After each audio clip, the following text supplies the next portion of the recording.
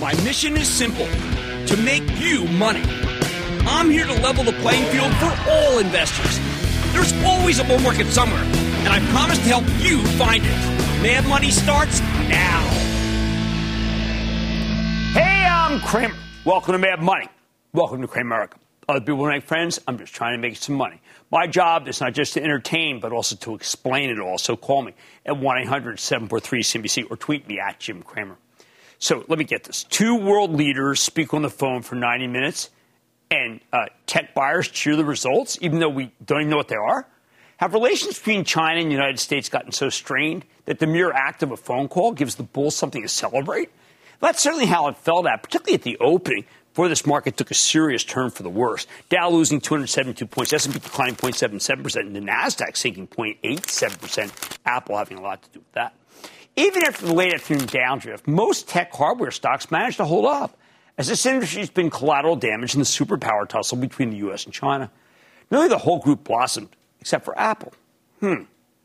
Me, I remain skeptical of any sort of détente here. Every time we've gotten optimistic, and many people do, about better relations with China since President Trump, we've been disappointed every time.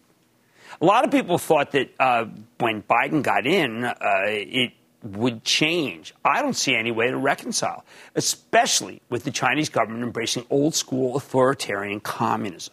However, that doesn't mean the situation can't momentarily improve. If we can simply take the possibility of a step-up in tensions over Taiwan, the real worry, off the table, then you get major relief in the semiconductor industry. Maybe that's what was happening this morning, which is very much hostage to the Taiwan Semi Corporation. This is a big chip manufacturer on an island that's run by a fragile government that's nevertheless fiercely hostile to the People's Republic of China. The semis were the leaders of the rotation by committee that seems to take place every single day during this downturn. And remember, also leads behind a lot of other prominent groups. But that's September for you. That's why I keep telling you this. Do these Chinese good feelings rallies have staying power? Who knows? We didn't hear about a follow-up meeting. We didn't hear about any new commerce. We didn't hear about anything. We didn't even see much of a rally in the so-called China stocks, with Boeing, the principal beneficiary of any camaraderie between our two nations, actually down more than $3. China needs planes. Boeing has plenty of them. Judging by the stock judging by how the stock's doing, let's just say no dice. All right, on Monday, we'll see if this morning's tech rally can expand beyond the hardware into all aspects of tech, including FANG. I like that, Tang.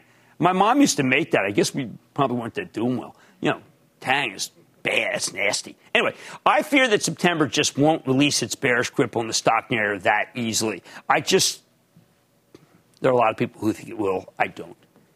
Now, witness the sudden downturn and hard downturn in the stock of Apple when a federal judge ruled that they must allow external links from their app store, links that let you buy their apps somewhere else.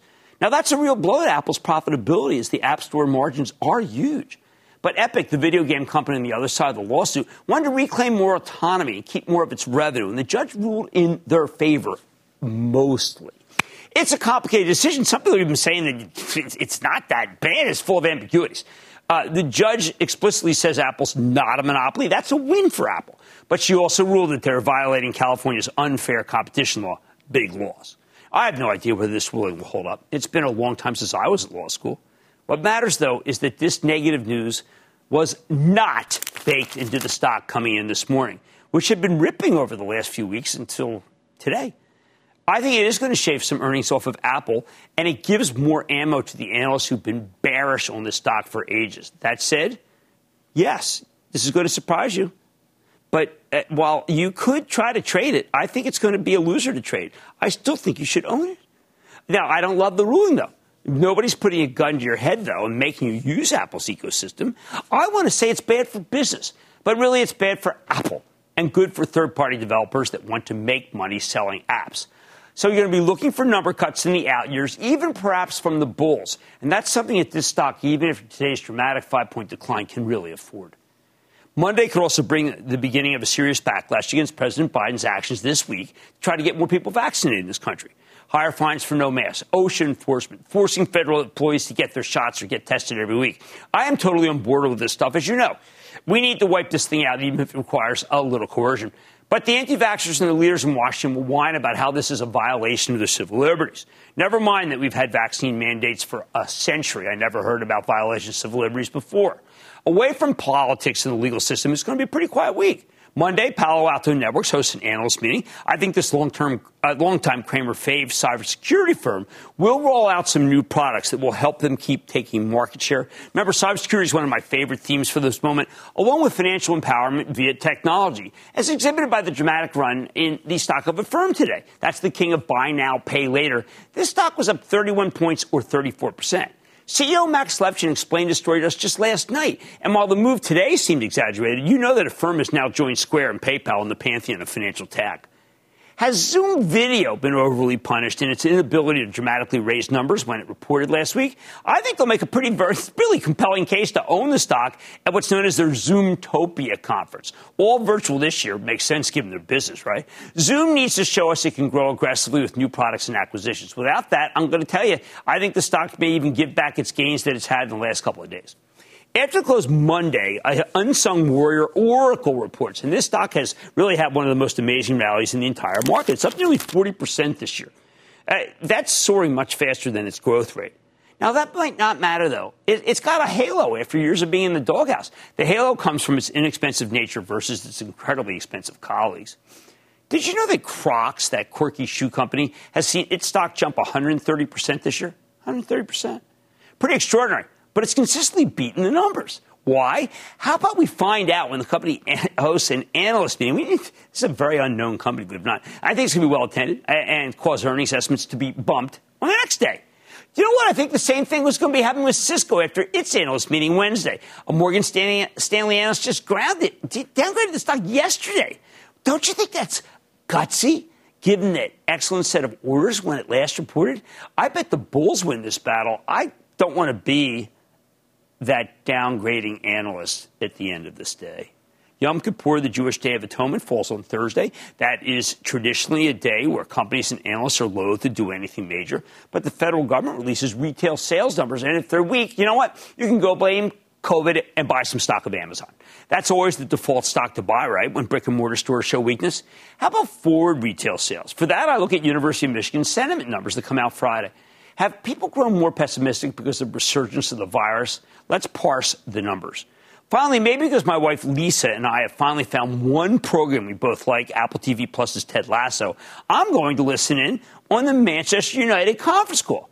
I believe that soccer, or football as they call it over there, could be experiencing resurgence of interest globally, and we lack ways to invest in it. There's no better way to own a piece of the Premier League's premier team, Man U, especially after they just re-signed superstar superstar Cristiano Ronaldo. The bottom line, given the nature of September, you have to expect next week to feel less like this morning's decent action and more like the ugly sell-off of this afternoon, even as there may be some individual bright spots. Yep, I don't want to be a downer here, but as I keep saying, I need you to expect some brutal days ahead. And don't get sucked into those morning rallies. Let's go to Les in Oregon. Les. Hi, how are you? I appreciate you providing a masterclass in market analysis, and I really enjoy that. You're very kind. I hope the air's getting better there. I know it's been very tough to breathe. Yes, it is. I do have I know this time is of the essence. I have a question about Ford. Sure. They're closing 2 assembly plants in India. They're taking a $1.7 net billion write-off. How's this going to impact their going forward earnings? The stock went down on it. Les, the stock went down on it. It should have gone up on it. Why? Because they've lost $2 billion in the last 5 years at Ford. $2 billion. It's the last part of the world that they're losing money. That means that the numbers in 2022 should go up. But no, the street didn't get it. They're wrong. Les, you and I are right. Next week may bring some individual bright spots, but on the whole, remember, it's September. You got to expect ugliness. I'm not going to stop with this theme until we get to the first 2 weeks of October, and then I'm going to continue it again. On Mad Money tonight, RH reported second quarter results this week, giving you a fresh top and bottom line beat. So what does the fashion-forward furniture retailer plan to continue to dominate the home decor space? And believe me, I think it's going to. I'm getting the latest from the CEO, whom you know I am quite fond of and think is very good. Then, September's known for being a tough month for stocks. But do the technicians back up this theory? I'm going to go off the charts, help you navigate this thing. And from cables to processors and, of course, semiconductors, Avnet is supporting the tech world one piece at a time. But after a post-earnings slump, are investors getting a buying opportunity in the arms dealer to the connected world? Wow. What does this shortfall in chips and supply chain problems mean for you? I'm getting the latest from the company's top brass. So stay with Cramer. Don't miss a second of Mad Money. Follow @Jim Cramer on Twitter. Have a question? Tweet Cramer. #MadTweets. Send Jim an email to madmoney@cnbc.com or give us a call at 1-800-743-CNBC. Miss something? Head to madmoney.cnbc.com.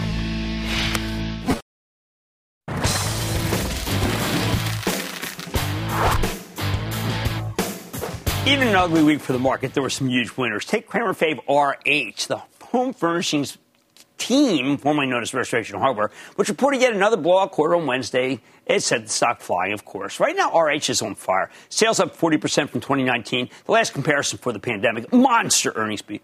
Even better, management raised their full-year forecast despite all the supply chain problems that are plaguing its retail compadres. More importantly, RH has big plans. They want to be a luxury lifestyle brand. I think they're there already, but they're going to build out a whole ecosystem of guest houses, restaurants, residences in Aspen, Colorado, interior designs of private planes. They're gorgeous, trust me, and an RH-conceived yacht that is smashing. The stock's been a huge long-term winner, up more than 1,800% over the past 5 years. I think it's got much more room to run. But don't take it from me. Let's check in with Gary Friedman, the bankable chairperson and CEO of RH, to learn more about the quarter and his big plans for the future. Mr. Friedman, welcome back to Mad Money. Great. Thank you, Jim. Gary, I'm going to do something that I have to, because we're going to talk a lot about style for a second. But 3 years ago, I sat down with you. And you said, I bought stock 4 times. You said this on air. 4 times, buying now. Okay, so I looked at it. The stock was at 120. 120. I mean, you're at a $700 stock. You told people what you were doing, which a lot of times, I just think is incredible. And yet at the same time, I read the research. Many of the people think it can't keep going. Do you know they said the same thing back then? Why are they wrong? What don't they see? Well, look, I think, Jim, when you're kind of creating a new market, redefining a market, it's most people from the time we're born, we're all taught to conform, right? We're taught to conform to conventional wisdom and other people's thinking, and we're taught to kind of look at the stars, not reach for the stars. So, when you think about markets or the way companies are looked at, there's more of a sense for what box do you fit in? Where do you conform? Who are you like? We're asked all the time, are you more like Home Depot? Are you more like Williams-Sonoma? Are you like Bed Bath & Beyond? Who are you like? And, when you're creating a new market, you're really unlike anyone else. You're a little bit like the best of many people. So, it's hard to understand, businesses like ours. And, we tell the team internally here, look, we say leaders have to be comfortable making others uncomfortable, because we're taking people somewhere they've never been, doing something they've never done, seeing things they've never seen.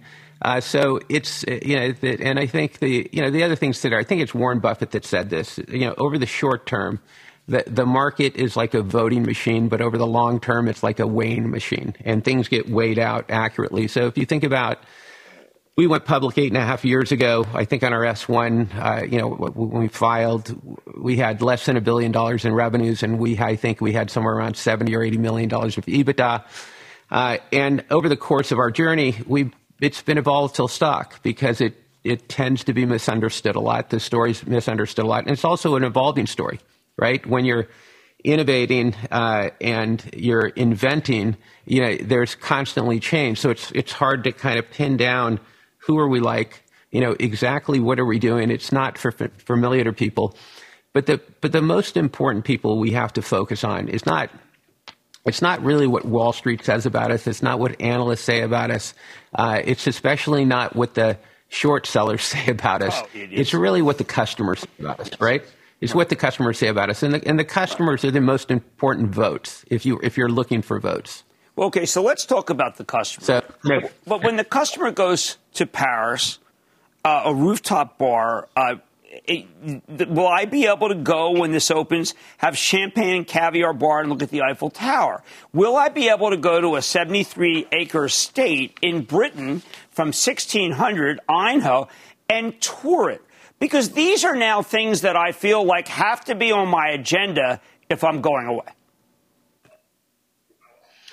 Well, that's the point, right? It's how do you redefine experiences? How do you create spaces? We say in our company we don't build retail stores. We create inspiring spaces that activate all of the senses, and they're filled with fresh air and natural light, and we call them galleries because they're artistic abstractions of home furnishings in a gallery setting. So there's a lot of art that goes with the science in our business.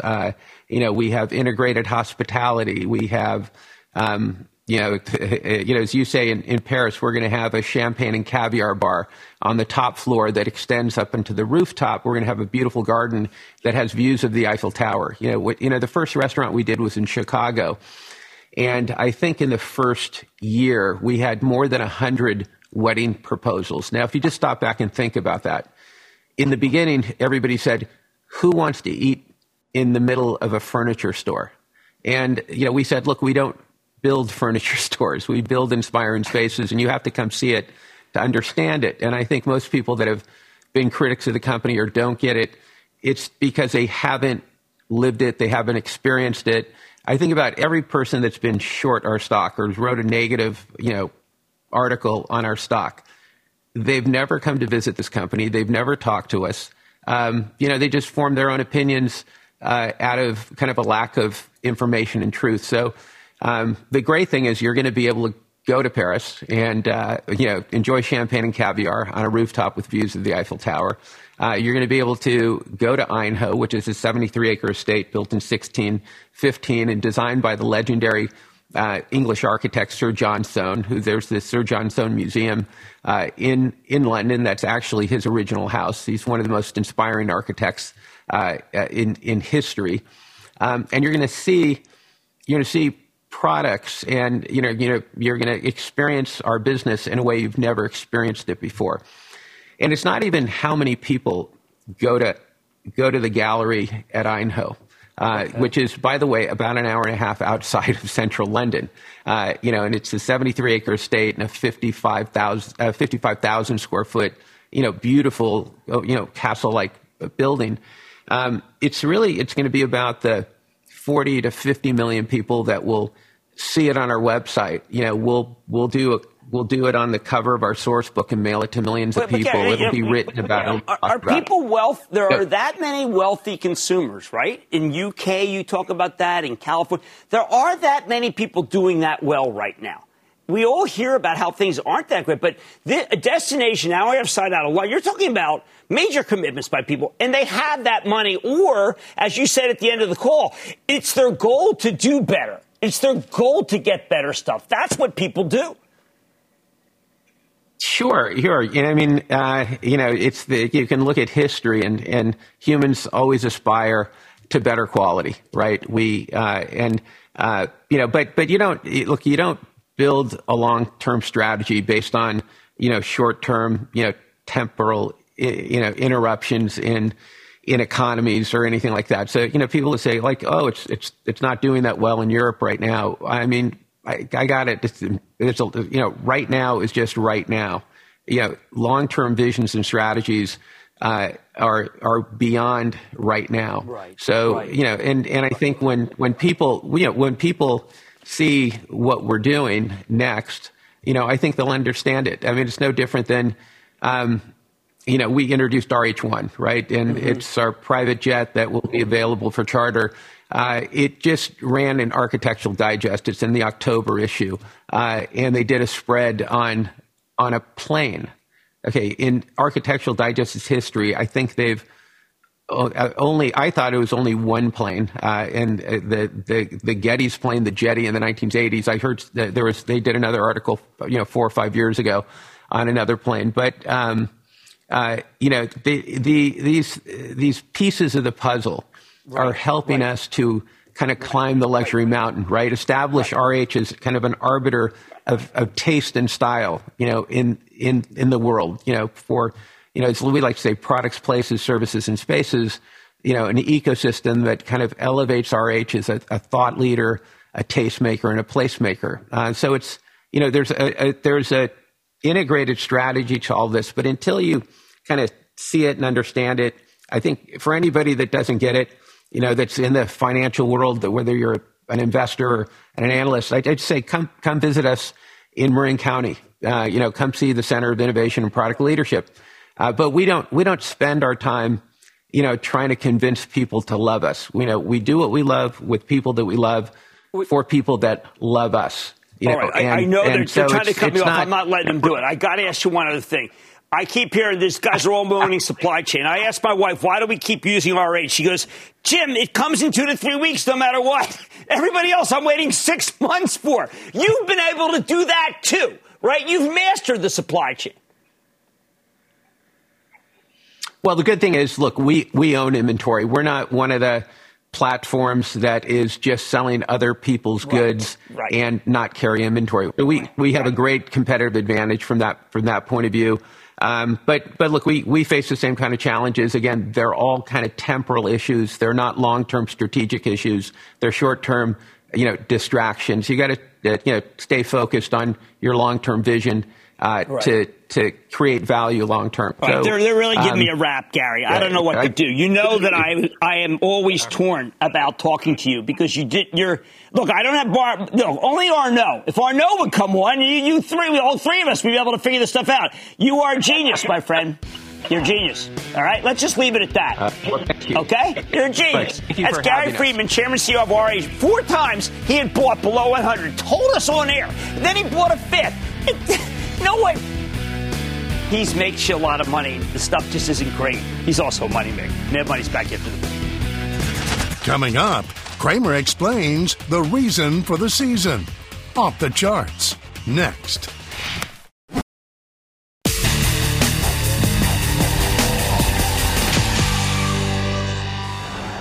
All week I've been warning you to steel yourself for a rough month because historically September has not been a good time to own stocks. There's only so much you can glean from the calendar, but any veteran trader knows that this tends to be a brutal month. How brutal? To answer that question tonight, we're going off the charts with the help of the legendary Larry Williams. He's a tremendous technician who's been trading stocks, futures, and commodities since I was too young to drive and had a lot of pimples. He's written more than a dozen books, created a host of indicators that we talk about all the time on the show. More than that, though, he's been on a roll for the last year and a half. Ever since the pandemic hit, he's done a terrific job of identifying opportunities, including the boldest bottom call I've seen last spring. Let's talk about September, though. If you like musicals, you can try to take your cue from the Fantastics. Try to remember the kind of September when life was slow and oh so mellow. But that's very hard to do because this is rarely a mellow month for the stock market. Of course, you can't just blindly follow the calendar. Sell in September and go away has a better track record than sell in May and go away. But it's not exactly a rigorous approach to the market. There's not even any alliteration. That said, you need to be aware that tons of traders pay very close attention to what I'm about to show you. Very close attention to the seasonal patterns. And they're all gritting their teeth for difficult periods because of what I'm about to show you. Unless, of course, they're short sellers, in which case they're licking their lips in anticipation. Ordinarily, I wouldn't be too worried about this kind of thing, but when you layer in the Delta variant induced, look, it's causing a slowdown, let's face it. But you also have the fear of the Federal Reserve and the possibility of a debt ceiling debacle in Washington. September sell-off, let's just say it can easily become what I call a self-fulfilling prophecy. So first, let's circle back to the seasonal pattern and take a look at how the S&P 500 futures contracts have been traded historically. Here's what the seasonal pattern looked like 20 years ago. Yes, 2001. Using only data that we had from the year 2001. This is what Williams calls the true seasonal pattern. He points out that even back then, the charts were warning you that September would be a rough time for the S&P. Obviously, we had no idea, particularly how bad it would be, but it tends to be a dark period for the market, even when we don't get hit with a horrifying terrorist attack. 20 years ago, the seasonal pattern showed weakness in September, and it predicted that weakness would accelerate on 9/17. In retrospect, holding until the 17th would have been a mistake. But if you sold at the beginning of that terrible September, your portfolio would have sidestepped a lot of agony. The traders among you probably want to do that. Or you might want to just lighten up and raise some cash. That's what we've been doing for the charitable trust. This is too compelling. How does the seasonal pattern look like today? Now we're going to look at 20 years of additional data to what I was showing. Check it out. This is what Larry's true seasonal pattern looks like today. It's incredible how it holds up. This is using numbers from 1998 to 2001 to the present. Honestly, the pattern hasn't changed all that much. Williams points out that the optimal seasonal sell point continues to be the same, around September 17th. Believe me, on the 16th, you're going to see a lot of selling because of what I'm showing you right now on the 17th. This is when prices tend to experience a precipitous drop. If history's any guide, there's a high probability this market will get hit with a meaningful decline at the end of this month, which is one reason it's been, I think, so soggy for the last week. This stuff is known by a select few. I'm giving it to everybody. If that's the case, when is the best moment to sell in September? Now I'm going to take a look at show you a table which shows how you would have done if you had sold the S&P 500 on the last trading day of September through the 15th to last trading day. I know it's a little tricky, but I'm going to show this to you and walk you through it. In this particular method, he's using a $2,500 stop-loss order and exiting on the first profitable opening after being in the trade for 2 days. So this is pretty short term. I'm going to get behind. I'll move over from this. If you sold on the 15th to last trading day, okay, so you're looking at the bottom, early in the month, and used this method, you've historically lost a lot of money. Williams points out that the optimal moment to sell the S&P on the 7th to last trading day of September for 23 years, this is it right here. This is when you do it. 23 years has been a winning move. 23, that's extraordinary. Now, if you sold it on the 10th, get this so it's clear. If you sold it on the 10th to last trading day or the 8th to last trading day, you're bracketing this, okay? Those moves had a 90% accuracy. But the sweet spot is still the 7th to last, which translates to September 22nd this year. But that table only shows how you would have done if you only held it for a few days. It doesn't tell us very much. It's more important to know if this pattern has legs, right? So what happens if you sold on the 7th to last trading day of September and then held that trade for longer? Take a look at this table, which shows how you would have done if you pushed your luck and held the trade for 1 to 15 days. All right. Williams points out that when you hold this trade for a longer period of time, you're sacrificing accuracy in order to pursue greater profits. If you bought the S&P futures only a couple of days later, you would have been up 866. Okay, there it is. But that trade has worked every year for $23. So you can make this much on 25, that much every year. That's worked. Okay, 23 straight years. Now, if you hold the trade for longer, say 14 sessions down here, your average gain on winning position was $3,092. But you only made money in 16 out of 23 years. Get the trade off? All told, if you did this every year for that whole period, you would have had more gains if you only closed the position after 14 trading days. So Williams thinks it's worth the trade-off. I really want you to know this if you're really interested in trading. In short, the late September sell-off clearly has legs. Or to go back to the Fantastics, try to remember, and if you remember, then follow. Here's the bottom line. The charts as interpreted by Larry Williams suggest that the rest of September could be even uglier than the month so far. If history's any guide, then the last week of September might be particularly brutal. So I need you to steel yourself. Because like Mr. T, as Clubber Lang in Rocky III, this legendary technician's prediction is ping. Santo in Florida. Santo! Booyah, Mr. Cramer. Oh, good evening, Santo, sir. How you been? All right, so a special memory to Engine 39, the Ladder 16 Fire Department, New York City. Oh, man, thank you for everything you do. Thank you. Stock I'm interested in is Power School, PWSC, and your thoughts on maybe what do you think about it? PWSC, I have looked at this. This is one that we've actually done some stuff on. The problem is that it's another cloud-based one. This time it's for education, but it's good. I'm not going to tell you it's great because remember, if it's cloud-based, then I'm going to send you to Salesforce. I'm not going to outthink it. But thank you for everything you do for the city. All right, the chart suggests that the rest of September could be even uglier than we've had so far. I need you to know this stuff. Brace yourself. The last week of September could be the most brutal, or you can profit on it if you really are very, very nimble, much more mad money ahead, including my exclusive with a company that pre-announced better than expected earnings. That's Avnet. How are the tight supply chains impacting the 100-year-old electronic components supplier? I'm going to talk to the CEO. Then tomorrow is the 20th anniversary of 9/11, and I'm looking back on that fateful morning that changed our country forever. From a personal point of view, I was downtown at the time. And all your calls rapid fire in tonight's edition of the Lightning Round. So stay with Cramer.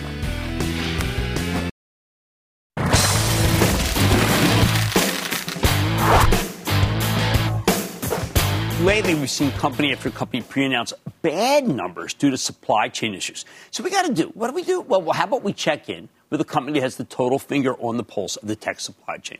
And I'm talking about Avnet, the world's largest supermarket of technology, distributing both finished hardware and electronic components, including ones that are in short supply, like semiconductors. Last month, Avnet reported some excellent numbers, along with much better than expected guidance, because this is a terrific environment for them, but also because they're a great company. Now, though, the stock has pulled back along with everything else in the last few weeks, to the point where it's now selling for less than 9 times this year's earnings estimates. I've seen this stock as high as 18 times in my career. So could this be a terrific bargain? Let's take a closer look with Phil Gallagher. He's the new CEO of Avnet, to get a better read on the state of the tech supply chain and on Avnet itself. Mr. Gallagher, welcome to Mad Money.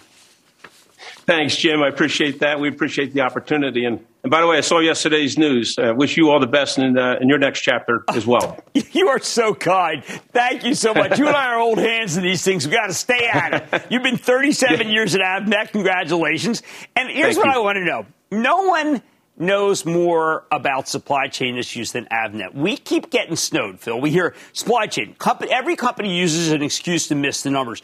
But you worked in partnership with a lot of companies. Would it have been possible if people said, you know what, I'm going to go to Avnet, work this through ahead of time, well before this, that they wouldn't be bemoaning themselves and their supply chain issues? Yeah, Jim, that's an interesting point. Yeah, for sure, we're seeing a lot more opportunities even than we were prior to the constraints. But you're right, the pullback, in inventory, I'll just say, and in managed inventory and these leans and all those types of things that were going on kind of preempted where we are today. That's exasperated with the COVID issues we've all faced in the last several years. So we're going on several years. So, yeah, the answer is yes. We believe, we're in the center of technology supply chain. That is what we do. And I would venture to say that customers that are dealing with us are in better shape than ones that weren't.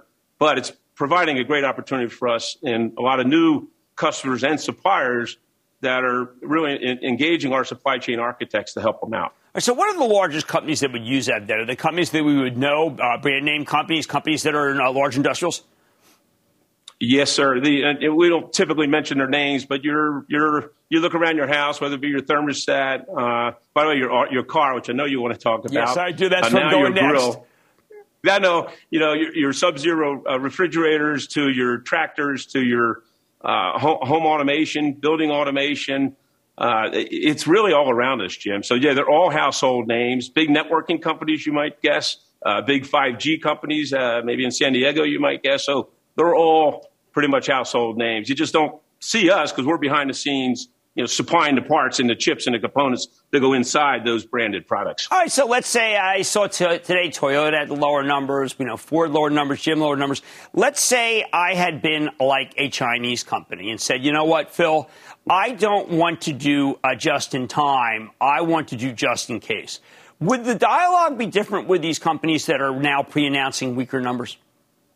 Yeah, I think the dialogues are now in parallel changing and evolving. Because some of those tier one companies, we may not, that you just mentioned, Toyota and Ford, we may not be dealing with directly, but we're dealing with a lot of their subcontractors, right, particularly as they get more into the entertainment systems in the car, the mirrors, all the things that are electronic. We're dealing a lot with the second, third tier guys. Now we're starting to get calls from the tier ones, okay? Because, again, you have 50-cent, $1 microchip controllers holding up $50,000 cars, $100,000 cars, $150,000 cars. So there's a transformation, I believe, that's going to happen. And like I said, we're getting calls from not just in the automotive, but other OEMs, original equipment manufacturers that can't get what they need, and they're calling some misses in their numbers. Now, but it's not going to change overnight. But you have many, many other business lines. We just keep hearing about chips because, look, I love the high-performance computing. Yeah, I love what AMD does, what NVIDIA does. But we're talking about these full-featured chips. Now, in the end, many of them are made, say, by Global Foundry. Well, you can't call Global Foundry, can you, and jump the queue? No, or TSMC that's moving in Arizona, by the way. But, no, and that's the issue. And that's where a lot of these companies got caught short. They might have not had as much electronic content in their products prior, and they didn't change their supply chain methodologies and went to the lean and then kind of will bang the fist on the table to get more product. And it just doesn't work that way. You can't jump the line. And there's 12, 18, 24-month periods of cycle time, okay, from the time an order's dropped to when it can be shipped when there's constraints. Because you just can't bring, and our suppliers, and you've had them on, you've had one on recently, Intel, some others, they just can't change the production that quickly. They're adding capital, but you're talking 18 to 24 months before you see any throughput. But here's my problem. I'm a CEO, okay? I want to deal with what I make. I don't want to deal with what's inside what I make. But if I were to call Phil and say, listen, I've been 100 years, my company has worked with your company 100 years. Will you show us how to do this? Show us what supply chains mean. This is not a new environment. I mean, isn't it better that they do it with you than if they try to figure it out and reinvent the wheel themselves? Well, I obviously have a biased view. The answer is yes. And we're getting those calls. We have what we call supply chain architects. That's what they do. And they come out of supply chain backgrounds. And we actually help these customers and suppliers. Because a lot of our suppliers, they're good at manufacturing, right? They're good at marketing their products, maybe designing their products. But they'd rather use us to go drive the supply chain piece because we're right in the center of it. We're a great aggregator, Jim. So we're doing thousands of forecasts on a daily, weekly, monthly basis that we take in electronically.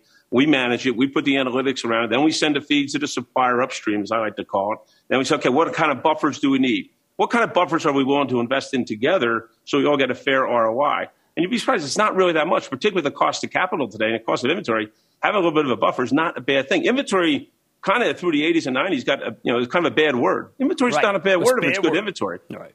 Right? Well, yeah, it was bad because it meant that you were sloppy and you were using up a lot of your working capital. And so therefore you were a poor manager. The world changed. And I got to tell you, I am so grateful you came on. You know, our show had a very long relationship with Avnet. Yes. I want to reinstitute it because you guys have the pulse on everything. I feel badly that we dwelt so much on semis because there's so many things that you guys do. But you're going to come back, Phil, and we're going to learn more from you, okay?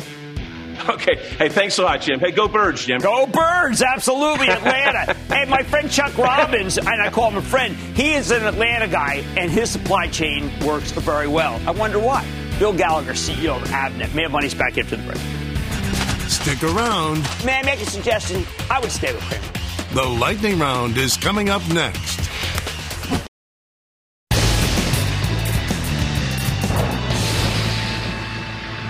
It is time. It's time for the lightning round. And then the lightning round is over. Are you ready? Ski that. Time for the lightning round. Let's start with Mark in Wisconsin. Mark. Jim, I've got a cryptocurrency miner up in Toronto. Their ticker symbol is HUT. Name of the company is Hut8. I'd appreciate your thoughts. Blockchain company. They're a dime a dozen, unfortunately. I wish it were more special than that. I don't think you have anything proprietary with that company. Go buy some Ethereum. Michael in Illinois. Michael. Booyah, Jim. What's up? My ticker is DVAX.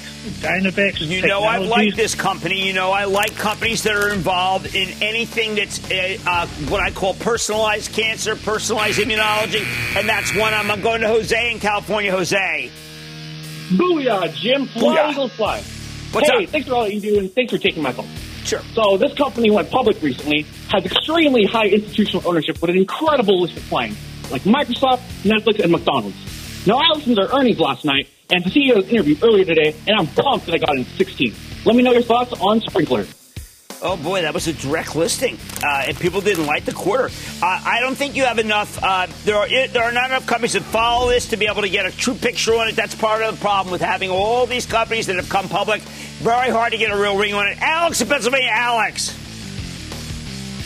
Greetings, Jimmy Chill from York, Pennsylvania. Yeah, so just enough close to Philly. What's up? I'm doing good, Jim. I hope you're doing good. I like the long-term growth prospects for a stock trading under 30 bones a pop. Buy, sell, hold. Ping Identity. Look, I happen to like Ping very much. I happen to like Cyber very much. But my recommendations are you do Palo Alto or you do CrowdStrike right now, okay? And that, ladies and gentlemen, is the conclusion of the Lightning Round. The Lightning Round is sponsored by TD Ameritrade. Coming up, Cramer reflects on American resilience and acknowledges 20 years since the world changed forever. Next.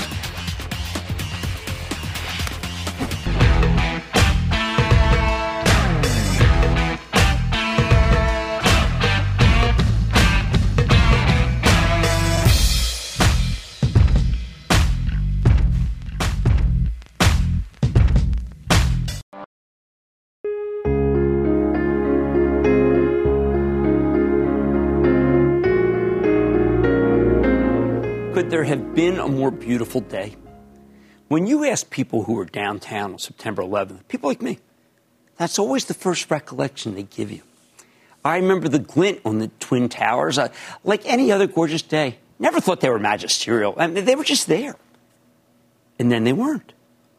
In between the glint and the gone came a world of pain and hurt and death that's still with us, except for the younger generation who either hadn't been born yet or were too small to understand what was happening when those planes crashed into the North and South Towers. Like pretty much everyone in the business, I learned of the unfolding tragedy from watching my late friend Mark Haynes on CNBC. He pointed out it was no ordinary fire, no billowing smoke plume, no accidental replication of that B-25 that hit another tall building uptown back in 1945. Well, at the time, the Empire State Building was enshrouded by fog. This time, as crazy as it sounded, it had to be deliberate. Something we knew for sure after the second crash. It was such a beautiful day. Honestly, what happened then still feels like science fiction. I was stuck in lockdown at 14 Wall Street, not far. And all I could think was that if there were a couple more floors in those towers and they fell, maybe they'd take our building down too. That or maybe one more plane could be heading our way or across the street from the New York Stock Exchange. No one knew anything that morning. Don't let anyone ever tell you otherwise. And then it happened, not once but twice. I'd never heard a sound that loud. Then everything went black, not once but twice. 2 terrorist-made eclipses of the sun. After a time, the fire department let us out, and I recall it snowing hard, accumulating 1-2 inches. And I looked up to see how it could possibly be snowing on such a clear day. And then I looked down at the dust that covered my shoes. I made out shredded pieces of research, mostly Gene Witter, an old brokerage house. I saw a recommendation of a couple of tech stocks I knew. But who else knew at the time what that snow contained? I knew enough later not to shine my shoes. Too eerie, too awful. I hitchhiked home, dazed by the day's events, still wondering if they really had happened.